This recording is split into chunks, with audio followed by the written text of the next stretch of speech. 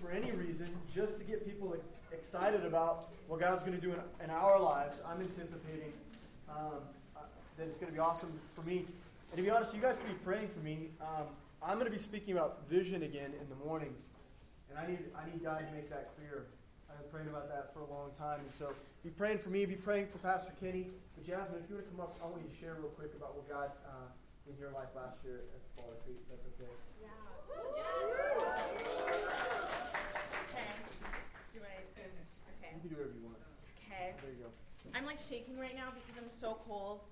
And I wanted to boycott the fall because I like summer. And so I'm in this. But I'm also cold all the time, and it's really cold in here. So hey.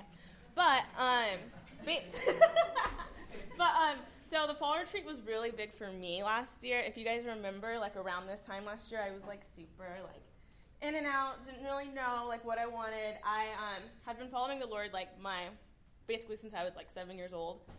But I'd fallen away, and it was during my sophomore year, so I was like trying to like get back into my relationship with the Lord. But because of the life that I was living, like back at school, I would like come here and like I would get to learn like a little bit, but I could like easily like run back to school and just get caught up in work and school and friends. So God was like sharing a lot with me during that time, and he was weighing a lot of heavy things on me, but because I was like distracting myself, I couldn't hear him clearly. So the retreat was really big for me because just being able to get away from the world, I got to hear from God clearly like what he was saying to me. So it was just really huge. And the main theme that he was telling me in my life was to have unity with him and like unity with the body and just with people. And so it was just like a crazy thing for me to hear and just like come to terms with my circumstances and just getting to know that like Christ was my life and it was okay. So it was a huge turning point for me in my faith, and it like started like a lot of momentum of just God like changing my life, which like is still like I'm still having the blessings of it like to this point. Like say dance team was like the biggest thing of my life at the time, and like I'm not on dance team anymore. Praise God. Woo! Yeah. But it was a huge blessing for me just because I got to feel the love of being with God's people and just stop. And just I just got to learn so much from God. So it was crazy. Probably like another thing I need to point on it. Whenever I had like been hearing about it, like hearing the announcements for it, but I was like, ooh, that's something I don't want to go to because I know that like God's gonna change my life. But I had Miss Melissa, I don't know where she is, hey girl. She was like harking on me to like that I need to go. But I was just like, oh yeah, I can't. Which actually, I remember like I had 2 jobs, so with both jobs I had shifts and I had 2 tests. So I was like, yep, can't go, sorry. But then I was finally just like, okay, I'll just pray about it. And one of my tests got canceled, and then the other one became optional. And then one of the like offices that I work at, like the whole office closed for one of the days. So, and I didn't sign up until 2 days before, which don't do that because Daniel would not like that. But like the office that I was working at like closed for the day, and then like someone like as soon as I asked for someone to take my other shift, it just like happened immediately. So like God like made that clear. So if one of your reasons is because of school and work, it's not true. God's gonna work it out. So yeah, but praise God, that was just like a huge part in my life of just being able to reopen my relationship with the Lord and getting to hear from him. So yeah. Awesome, thank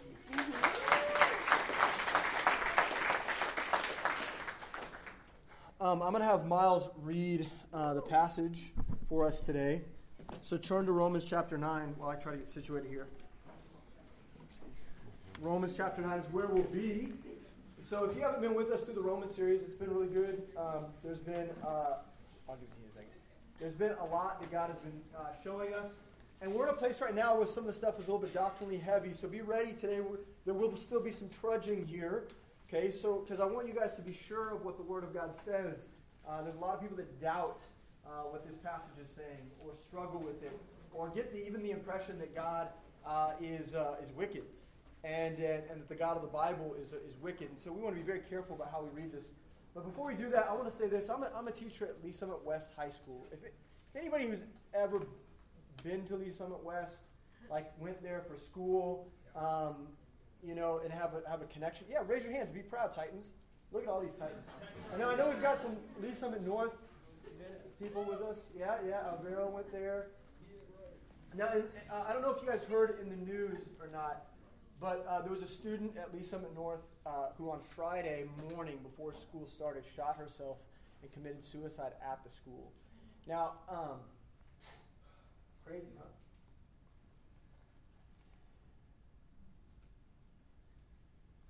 As a teacher, it's particularly personal, like, what happened. As a student in Lee Summit, it's particularly personal. And we need to be very sure that this is not what God wants. This is the type of thing that Satan wants. And if he can convince us that life is meaningless, then he's won. And if he can convince us that we don't have a choice, which is what our message today is about, if we don't have a choice, that the cards that have been dealt to us just are, then we are of all people most miserable. Yeah. And I want to say this, that there aren't people in this world that are just damned, okay? But that we have the choice through Jesus Christ to be set free from the burdens that so desire to shackle us and keep us bound up and imprisoned and distracted. So we serve a God that sets people free. Yeah. And pray for freedom in Lee Summit. Pray for freedom in your schools. There are people everywhere that are thinking about suicide, that are thinking evil thoughts, that even just live a life that's just dead. That just live a life that's dead. And their every day is a struggle for them, but they're just making it through. That's not what Christ has for us. No. And so I'm going to have Miles pray about that after he reads for us from Romans chapter 9. So please open up the Bible and be ready to read along with him, please. I say the truth in Christ, I lie not, my conscience also bearing me witness in the Holy Ghost, that I have great heaviness and continual sorrow in my heart. For I could wish that myself were accursed for Christ, for my brethren, my kinsmen according to the flesh, who are Israelites, to whom pertaineth the adoption and the glory and the covenants, and the giving of the law and the service of God and the promises, whose are the fathers, and of whom, as concerning the flesh, Christ came, who is over all, the God blessed forever. Amen. Not as though the word of God hath taken none effect, for they are not all Israel which are of Israel, neither because they are the seed of Abraham are they all children, but in Isaac shall thy seed be called. That is, they which are the children of the flesh, these are not the children of God, but the children of the promise are counted for the seed. For this is the word of promise. At this time will I come, and Sarah shall have a son. Lord, thank you for being a personal God. Man, just to know that you renamed Jacob, Lord, that what you called us to, God, that you adopted us as sons and daughters, Lord, that you loved us so much that you died for us, Lord, that our life has a purpose, God, that we have hope, Lord, that we have love and joy and peace and comfort, Lord. God, that you gave us your word and your mind and your heart for our life, God. So, Lord, we do pray for Brandon as he preaches your word, God, that he would communicate clearly, Lord, but more importantly, Lord, that you give us just ears to hear and eyes to see, Lord, to know that you have something for us, God, that you desire to speak to us today through your word, God. Lord, help us to be attentive. Lord, help us to use critical thinking and to truly ponder how this applies to our life, Lord. God, we pray that you challenge us, Lord. We pray that you move us, Lord. We pray that you conform us to your image, God, that you change our lives radically, God, that we're able to take this into the week and live a life for you, Lord, to even just hear the testimonies before baptism of how it took multiple contacts with the body of Christ and how that completely rocked people's world, Lord, and changed their lives, God. We thank you for using us, Lord, and we beg and plead, Lord, that you continue to use us, Lord. Humble us now under your word. Amen. Thanks, man. I love you too. All right. We ready?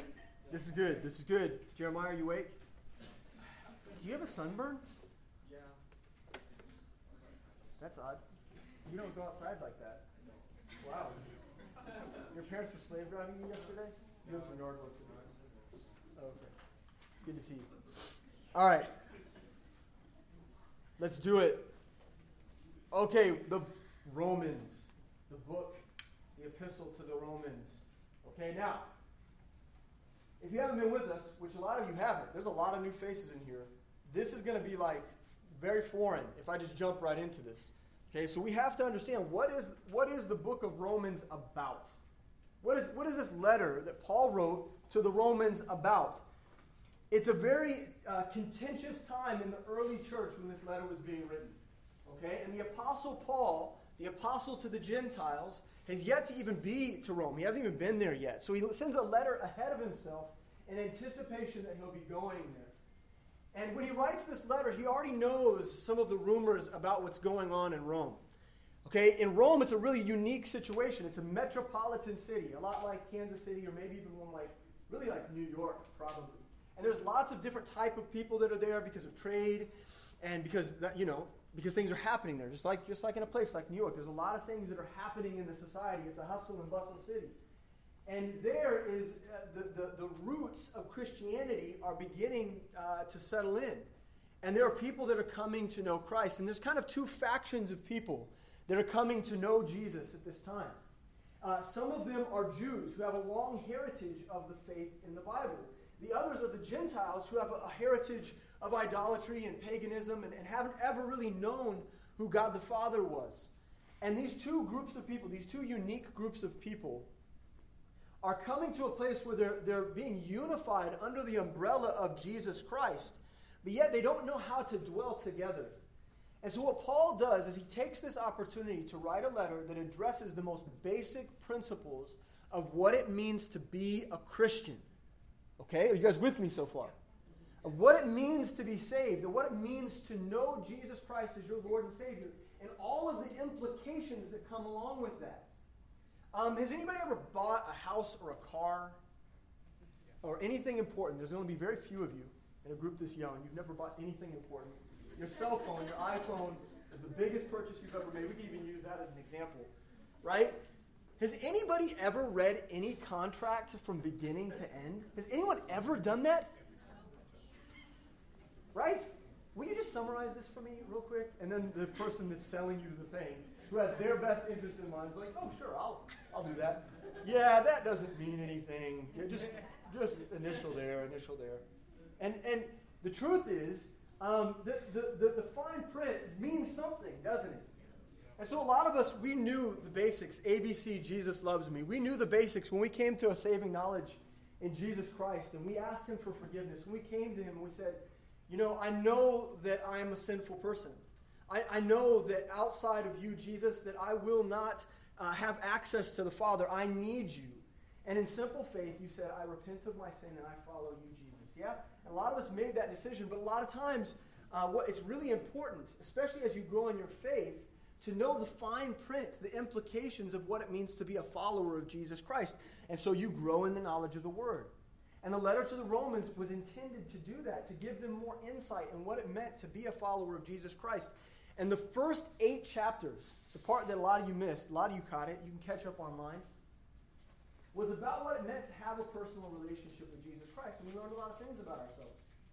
We learned that if we knew Jesus Christ as our Lord and Savior, that we had direct access to God the Father. Right? We knew that we had acceptance in him. We knew that we had all spiritual blessings in him, and that he had put his Holy Spirit inside of us, and that he's made us set free from the bondage of sin. And we went over and over this, and what we realized is that we are a completely new person. Okay? Thank God, right? Praise God that we are completely made new. Now here we are in Romans chapter 9, and suddenly the tone of the letter shifts a little bit, and this is super important. The tone of the letter shifts to focus on Israel for a little bit. These people that had grown up knowing God the Father. These people that had known, they had a strong spiritual heritage and a strong understanding of what the Old Testament taught. And yet everything was made new, like everything was suddenly different. And the question on the floor that Paul is addressing is, Well, what happens to the Jewish people and all of those promises that God gave the Jewish people in the Old Testament? What happens to those things now that Christ is here? And it seems as though that heritage is not important anymore. And so Paul takes time right here to carve out space in this letter to address the national salvation of the people of Israel. And how one day God is going to redeem an entire nation of people that from the very beginning He gave promises to, that God was going to use them to bless the entire world, that God was going to grow their people, that He was going to give them a nation and a place to be focused as a light post, as a lighthouse to the whole world of who God was. And He had all these promises for them. And this is Paul describing for us how God has not relented from those promises, and that He hasn't just forgotten them, and that God isn't just wicked and said, oh yeah, those things that I promised you before, they're not really important. Let's just forget that. Let's tear the contract up and let it be. God didn't do that. And this part of the letter is about that. And if you misunderstand this part of the letter,